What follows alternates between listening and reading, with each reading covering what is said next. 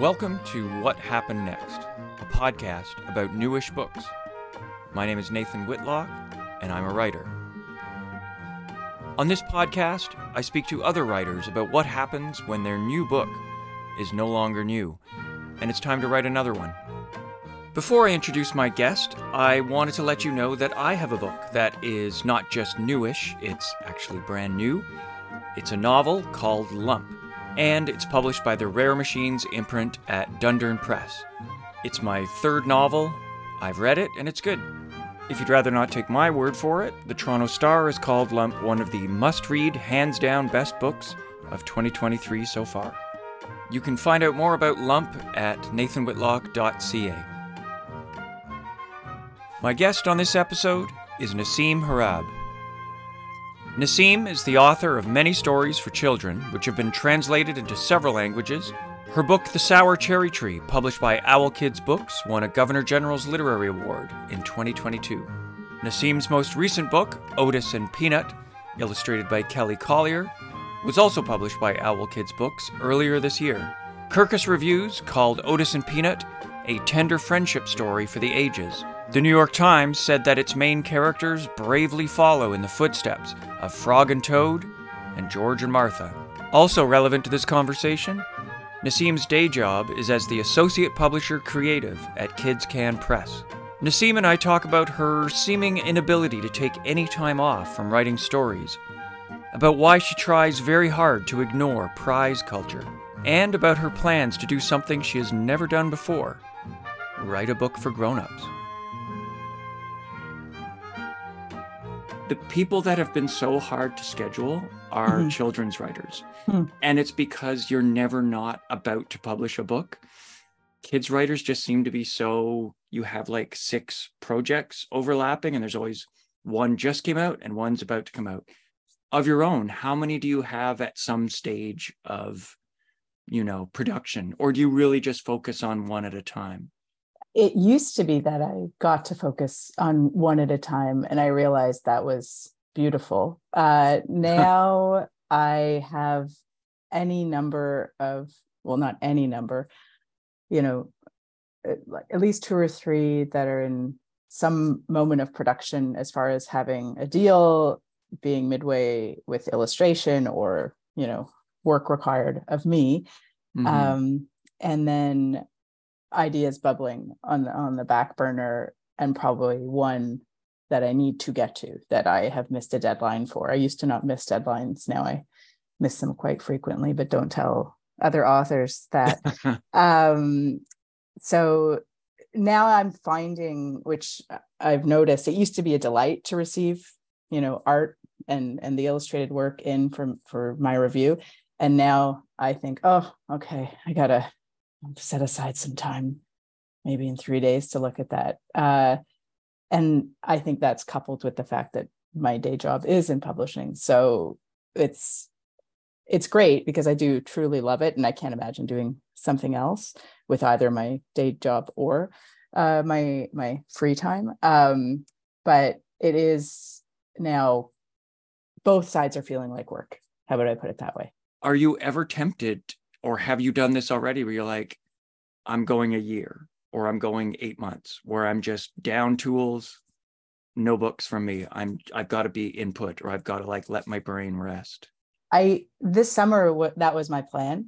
I thought I do need a rest. Maybe I'll deliberately take 3 months off. I'm not someone who writes on any sort of schedule. So for me to say I'm taking 3 months off, it actually isn't a big deal, because frequently I will do that unintentionally, but then I'll have that nagging voice that's like, you should be writing.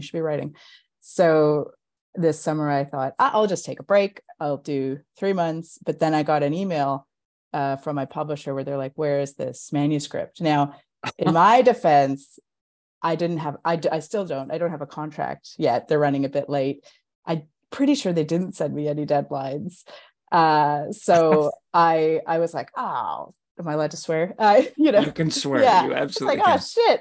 I can't take this break. And then, I'm a good author, so I didn't point out any of that. And I just said, oh, whoops, of course. How did this date sound for a first manuscript? So now I have to buckle down in the next 15 days and come up with some idea for a third snail book. But I have a concept, but it wasn't working for me when I started it a few months ago, so I took a break.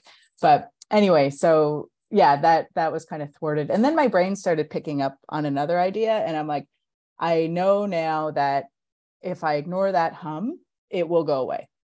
I think there was this, I want to say Mary Oliver had said, like, if the muse comes to you and you ignore it, it'll say, oh, great, I'm going to go take that idea to someone else because you're not listening to me. And I know that now for sure. That happens to me. If I don't listen, it will go away. So I never take it for granted. So now, unfortunately, for the first time in my life, my brain is trying to focus on the one idea I've had for probably 5 or 6 years of an adult novella. And which, how I feel about adult books. They're not for me. But I do have this one idea, and I have to write this new snail book. So now I'm like, the break, it won't happen. But I know that I could be either forced into a break in 3 years where no publisher, the publishers may not like what I'm coming up with, or I am having my own idea drought. So I think I realize the fleetingness of it all, and that I do have to listen if these ideas come to me. Hey, I'm going to come back to this adult novella idea, because that is something I wanted to ask you about, and it's something I've thought about a lot, because I've had you as a guest in my Humber publishing classes before, and you've made that statement that just adult books, get them out of my face. I will pitch a suggestion for the snail book. How to hit a deadline like a snail. That could be your most recent picture book, I believe, was Otis and Peanut. Graphic novel. Yeah. Yes. Yeah. Okay. Graphic novel. You're right. And because it was a little more, it was longer. It was more of, it was multiple stories. And you developed that with Kelly Collier, the illustrator, who is a great picture book creator in her own right. And as we've discussed, again, when you've been a guest in my publishing class, it was a bit of an unusual situation because you developed it with Kelly, as opposed to being the usual matchmaker situation where you provide the words and the publisher says, thank you, now stay out of it while we go and find an appropriate illustrator. I just want you to talk a little bit about that scenario and how you, had the nerve to pull that together. Pure luck and I guess timing. Yeah. So Kelly and I have known each other for years because Kids Can publishes her A Horse Named Steve series of picture books. And we had chatted over the years, but not connected creatively. And we had decided to just have a Zoom call, I think, over the pandemic, just sharing our work with each other. And I was struggling with Snail, the first Snail at the time, and Kelly had offered to do some character illustrations if that would be helpful to me. And I thought it was a bit of a curious offer, because I was like, well, I don't know why that would be helpful to me. And she's suggesting that she would like to illustrate it. And I didn't want to miss the opportunity if that was the case, even though, as you say, publishers don't really like it when authors find illustrators for their work. And so I asked her about it, and I realized she was simply offering because that's helpful to her in her writing process, because she thinks visually as an illustrator. And I said, well, would you be interested in illustrating Snail? And she said, I would. So I went to Al and I said, I know this is unorthodox. I know you don't like this. I know why you don't like this, simply because in many cases, I think typically the author tends to be the one to overstep and start directing the illustrator and not letting them contribute their ideas and vision to the story. And if it doesn't work and you don't like what we've come up with, no worries, we get it. We can figure out a different illustrator, and Kelly's aware of that. And Owl Kids, to their credit, was like, yeah, see what happens.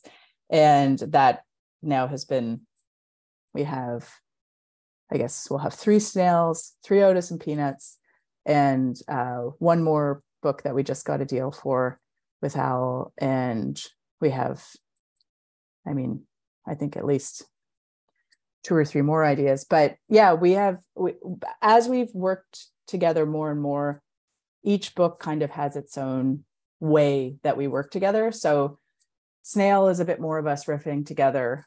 Otis and Peanut, it's mostly words for me, Kelly doing the illustrations, but we have a wordless story in the second book where I just came up with the beats and then Kelly came up with the illustrations and how that should look visually and did that heavy lifting. But then we met together with me kind of acting out things and her illustrating things. So, and then we did the latest book that we've done that's called tentatively Stickbug Rules.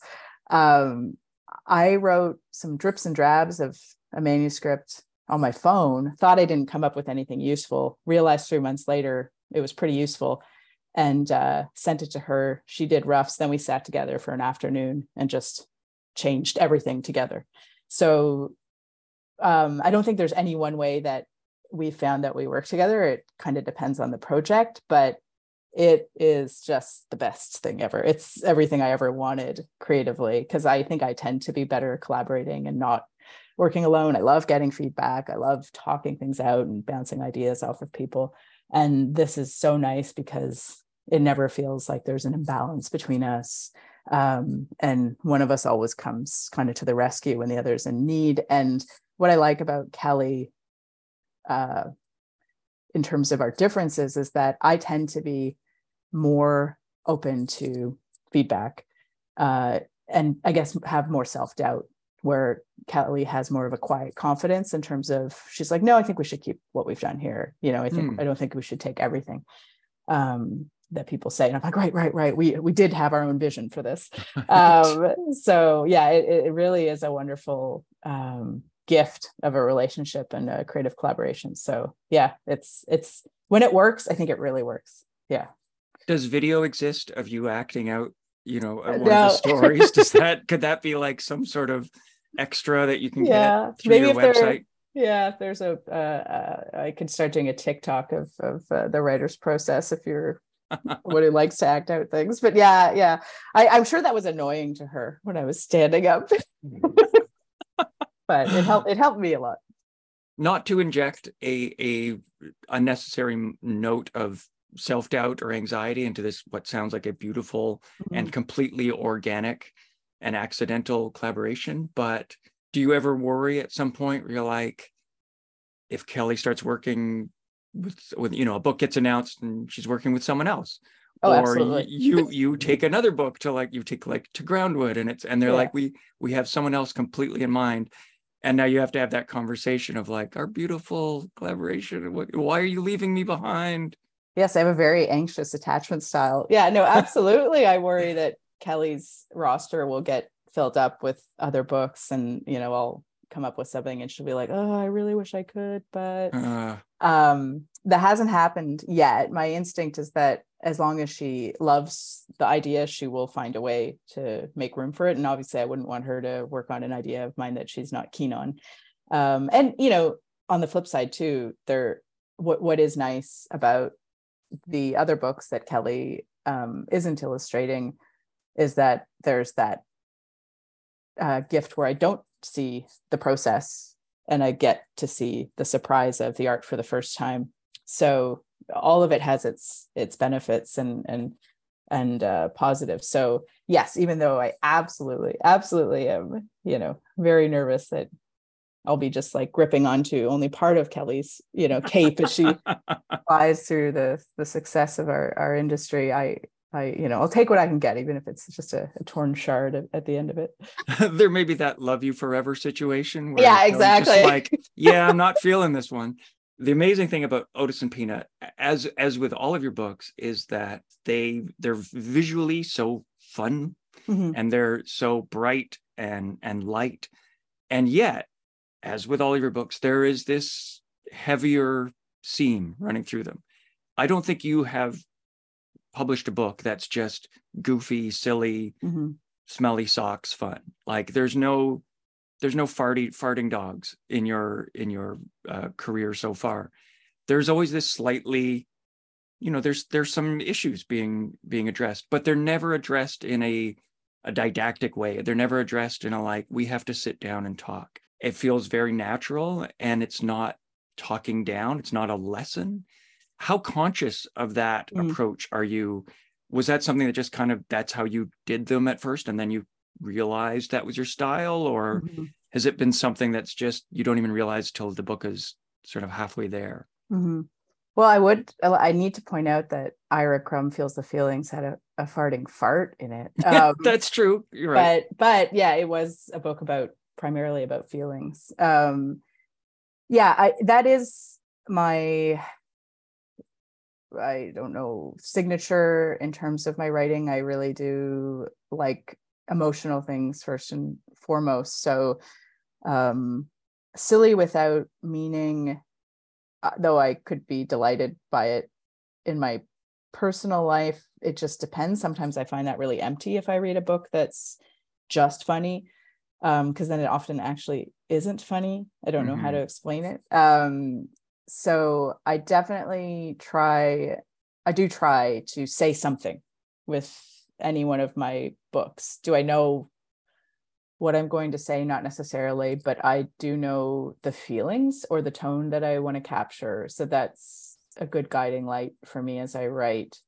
And yeah, I just don't know what the point is if I'm not making you feel something. So and because I see, so many manuscripts coming through work of varying skill levels, you can kind of see when something doesn't make any of us feel something, and how, then what's the point? Why are we investing, $100,000 into making this book, or this thing into a book, I should say. So yeah, I don't know when it comes into the process, but if I look at my early notes of Weekend Dad, for example, I can see that it was feelings that I wrote down as a part of the beat structure for it. Right. But it starts with those feelings. It doesn't start with, institutional racism is a very difficult topic and kids should have a way to talk about it. So maybe we have one white squirrel, and maybe, you're not, it's not that. No, not for blunt. my process. Yeah. It might be like, often what happens for me is either a title or a line comes into my head, and I may not even know what it is, and I'm like, oh, what's that? And then, so I think because I'm asking, oh, what's that, then I learn more about it through it telling me, versus, I sound so woo woo, but it is what it is, versus me dictating, this is what I want to say in this book, this is how I'll put it. And so I think that prevents so far what I've written as being overly didactic.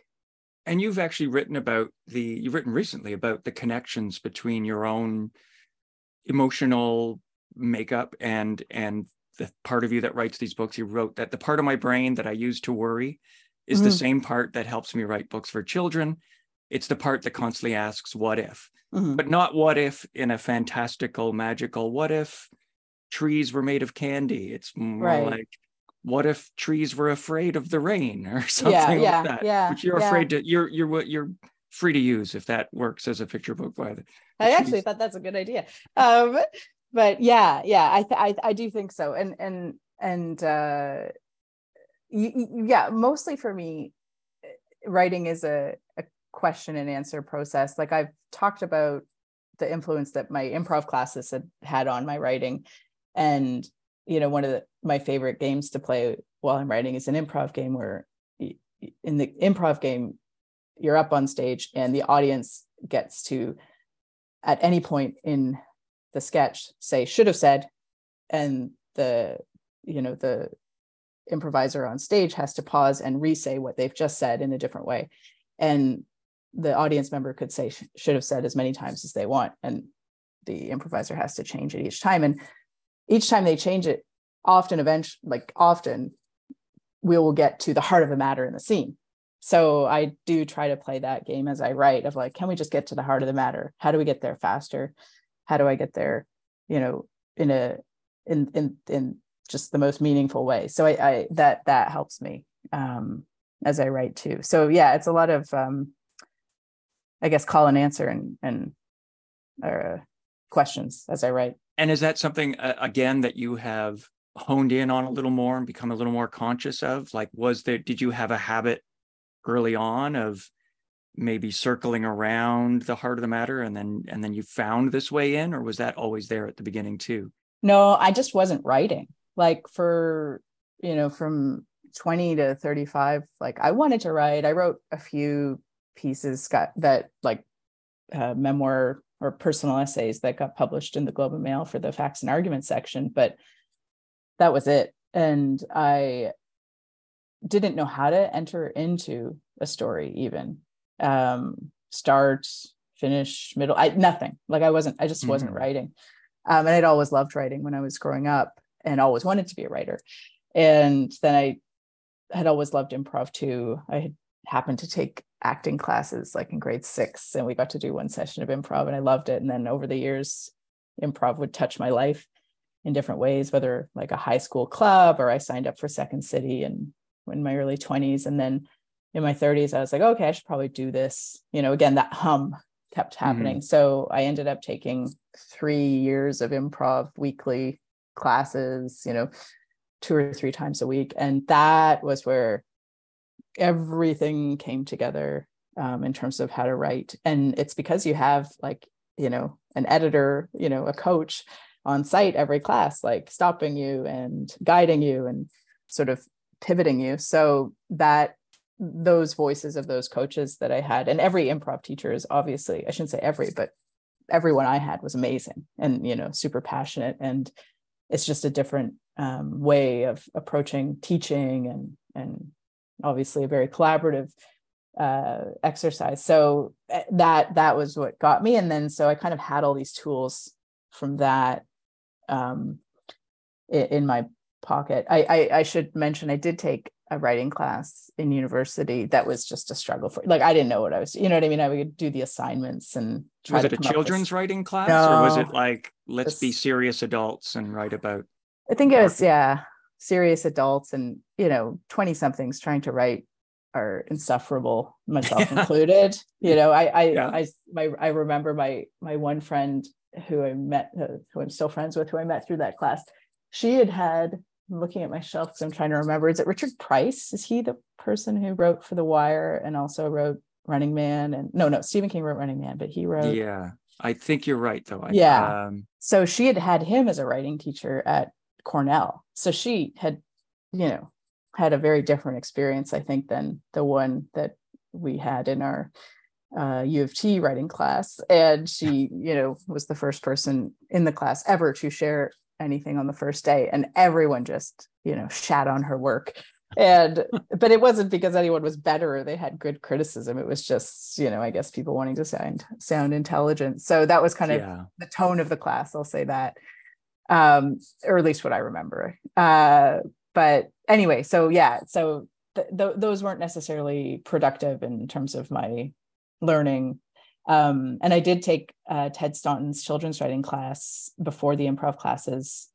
But again, I was writing for assignment, not writing from my heart. So I definitely got, it wasn't my best work. Are you still doing improv classes? Do you still do it? I wish. I dream of it, but I feel like it's a young person's game. And I think I kind of got burned out from it, but also a lot of the people there are aspiring actors. And that's just a completely different vibe of why I was there. So I didn't necessarily care about getting stage time so much as, the experience of the thing. Just the workshopping, the actual skills. So it depended on the class I was taking. I found it maybe wasn't useful for what I was looking for. Yeah. But I wish. I love it. Something always happens. This is another thing that I will reveal, is that whenever you get nominated for something, for an award, I send you a congratulatory note because I just feel that's a good thing to do, and I'm a good person. And inevitably, your response is some version of like, "Meh, yeah, whatever, yeah, okay, sure." I totally understand it, but also there was part of me was like, "Come on, like celebrate it, enjoy it." And I had the greatest experience where you actually won. You won the GG for the sour cherry treat. And I was able to come back to you and say, "Told you so. You see, you can't be so negative." So why is this sort of a survival instinct? Is this a defensive maneuver, or just immediately dismissing it? Or is there a part of your brain that's genuinely worried that if you start to believe in it, you'll get the disappointment? Both, probably. I mean, the thing is, I think because of work, I've seen the whole spectrum of what can happen in terms of if you let these things get to your head, if you don't get them at all, and they're all that makes your work meaningful, right? Like that the act of writing isn't enough. You need to get that award to feel validated that your work is significant. And then, yeah, as I said, on the flip side, you are someone who maybe has had immediate success and you're getting all the awards and getting all this attention. And then what happens when you stop? Because inevitably it will stop. And I think seeing people chase them and also seeing people get them early and not realizing they're lucky, like simply lucky, because you don't know who's going to be on the jury. You don't know their mood that day. Like I have sat in on juries when I worked at the Canadian Children's Book Centre. You have so many different opinions coming together, people approaching what makes an award-winning book from any number of perspectives and point of views and agendas, that you can't put a lot of stock into these things. As much as they are meaningful, for the Sour Cherry Tree, I accepted it because every person on that jury, I respect their work, right? Okay, the taste of these people, recognize the taste of my book, and that came together. You'll take that in. Yeah, I will accept You'll let it. that through the armor. Got it. Yeah, but what does it mean? I don't know. Like, what does it do? I don't know. That's the thing too. Not necessarily these books or these awards and accolades don't necessarily lead to sales or lead to people picking up your book. More importantly, whether it's a library or a bookstore. So again, while it is nice, I don't want to start chasing it. And I don't want to start thinking that, if this book didn't get that, then it was not worthy.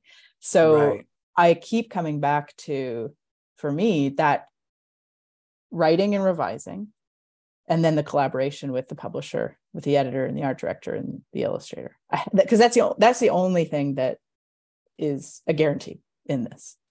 So there was never a moment after that, Gigi, where you're like, is this next project Sour Cherry-esque? Right. Is this Gigi worthy? Is this now but that that's I'm the trap, Gigi? right? Then you're writing for an award, or you're writing and you're not writing for your audience or yourself. Or I don't tend to write for an audience except for understanding that kids will eventually hopefully read it. But that's the thing. Like I'm going to maintain my Larry David-esque response to it. Yeah. I've actually had two previous conversations on this podcast with writers who've won awards. And it was interesting. I talked to Lynn Cody, who won the Giller Prize. And her feeling was, I think the quote was, I always felt like an underdog. And now I was an underdog with a Giller Prize. I also spoke to Carly Baker, who her first book won the City of Vancouver Book Award and then was nominated for multiple other things. And she admits that for a while afterwards, when the book was not nominated for something, she would be like, or she wasn't invited to something, or she was like, come on, look, calling in. And then exactly. And then realize like, oh, that's a monster that I need to get over and get past. So do you think it's partly because you're like you said, you are in the industry and you are in the, you know how that process works from the inside, but also because you started writing later in life, you weren't publishing books at 19, that you come from a slightly older perspective and a slightly more sort of settled perspective of like, if all of these things I've lived through in my life have not changed me, this can't change me. This abstract plaque on my wall. I didn't even get a plaque. Did it at least cover your credit card debt? Like, I was going to say that those awards, from if you win from a financial point of view, that is huge, because for me that's bigger than any advance I've gotten. So it is the support and the gift of it, like the financial gift of it is quite incredible. But I think that I think it's more work than anything, because I do think if I didn't have the experience of seeing all sorts of egos through work, then I would be insufferable. I would be insufferable. Right. Yeah. And maybe not publicly, but internally, 100%. So yeah, again, I think, just watching people and being like, oh, right, like, you got to be a human in all of this was the, again, another gift, because then I am somewhat tolerable as an author and not, just me show. Because I think it's hard not to, I mean, I live such a isolated life. So because I'm not someone who's like, out there promoting, because again, not my favorite thing to do, simply due to fatigue, is that you could start to believe what people think about you. No one's thinking about me, but in theory, one could. So, and then I think it would just be crushing when you're creating, because then you feel like oh shoot, like I've got 100,000 fans waiting for my next, whatever book. And I could, for me, that would be crippling. Maybe other people would find that empowering, but I would start to doubt what I was creating at that stage.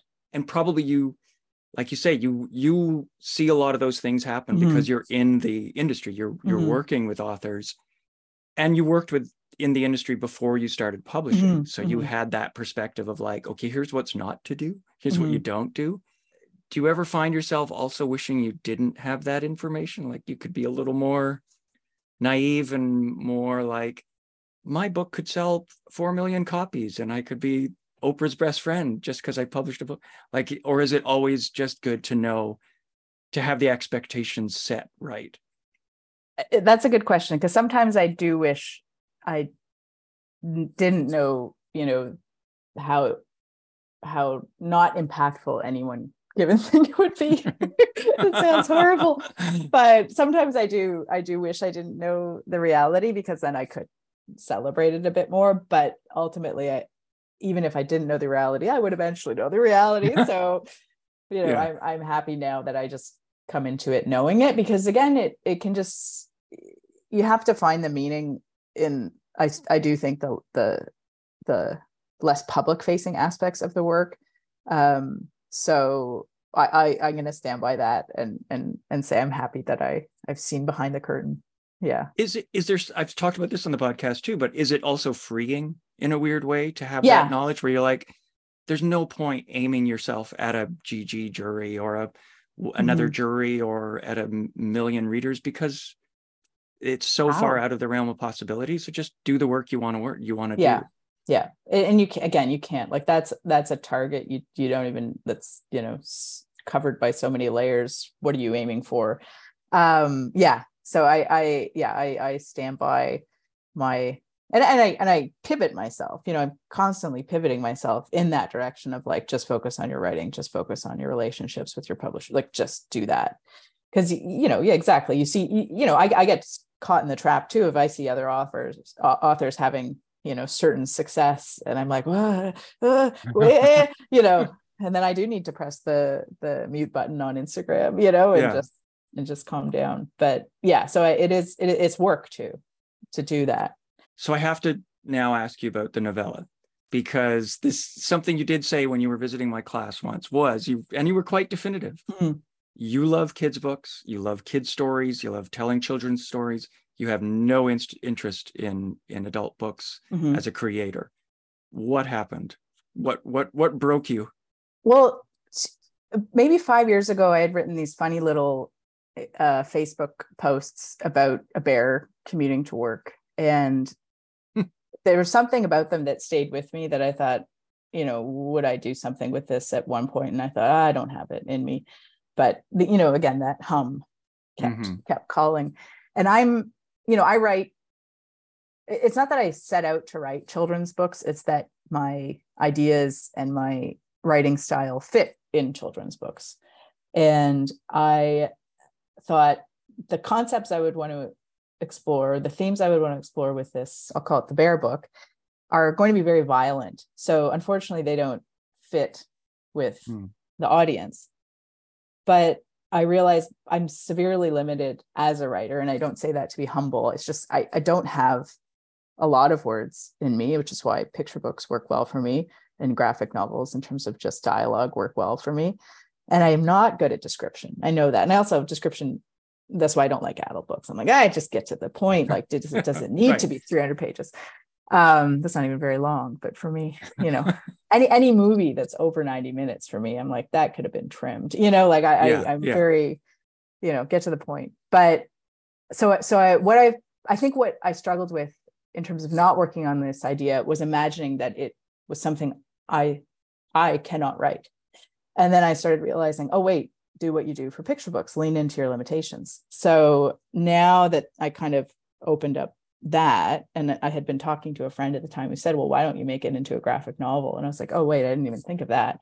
Now it's not going to be a graphic novel, but that was a great, point of view of like, don't think traditionally necessarily. So then I realized I'm just going to lean into everything I loved as a kid of creating class projects that had, fake reports, that kind of like a pastiche style of like all sorts of different forms in one book. And I'm like, oh, okay, now I can activate. Now I can do something with this because it's not boring. It's not just, you've got to get out, I don't know, 100,000 words. It's me figuring out what each beat can be and then what different format each beat can be. So that's how I hope to do this. And then I have one of my brothers is very, very interested in David Lynch, full stop. And, has been feeding me all sorts of creative insights from David Lynch. So he says, if you write down 70 scenes, you essentially have your screenplay. So my new quest is to write down 70 beats of this, and no order, no nothing, just the things I want to happen. And then I'll see how I can explore expanding on each beat, maybe in a different form, maybe in the same form, I don't know. But approaching it that way, I think part of my brain is looking for something new and something, the last 6 books that I've been working on for Owl Kids have been series. So it's kind of, the same characters, same form. And I've done a few things that were a bit outside of that for other manuscripts since then. But yeah, my brain is itchy, I think, for a change. And to your point of things being freeing, I don't care about adult books. Like, no offense, no offense, Nathan. No. But it does feel like I can free fall. This isn't where, my heart is necessarily. So let's see what happens. Yeah. Well, not to get your hopes up, because I know you hate that, but I do feel like even adult publishing in the last 10, 15 years has opened up a little bit in that, things that fall across 4 different categories are there's a little more openness to that because things have worked. And it's entirely because things have come and they've sold and they've done well. It's not because the people putting them out had a big change of mind. It's that these things worked.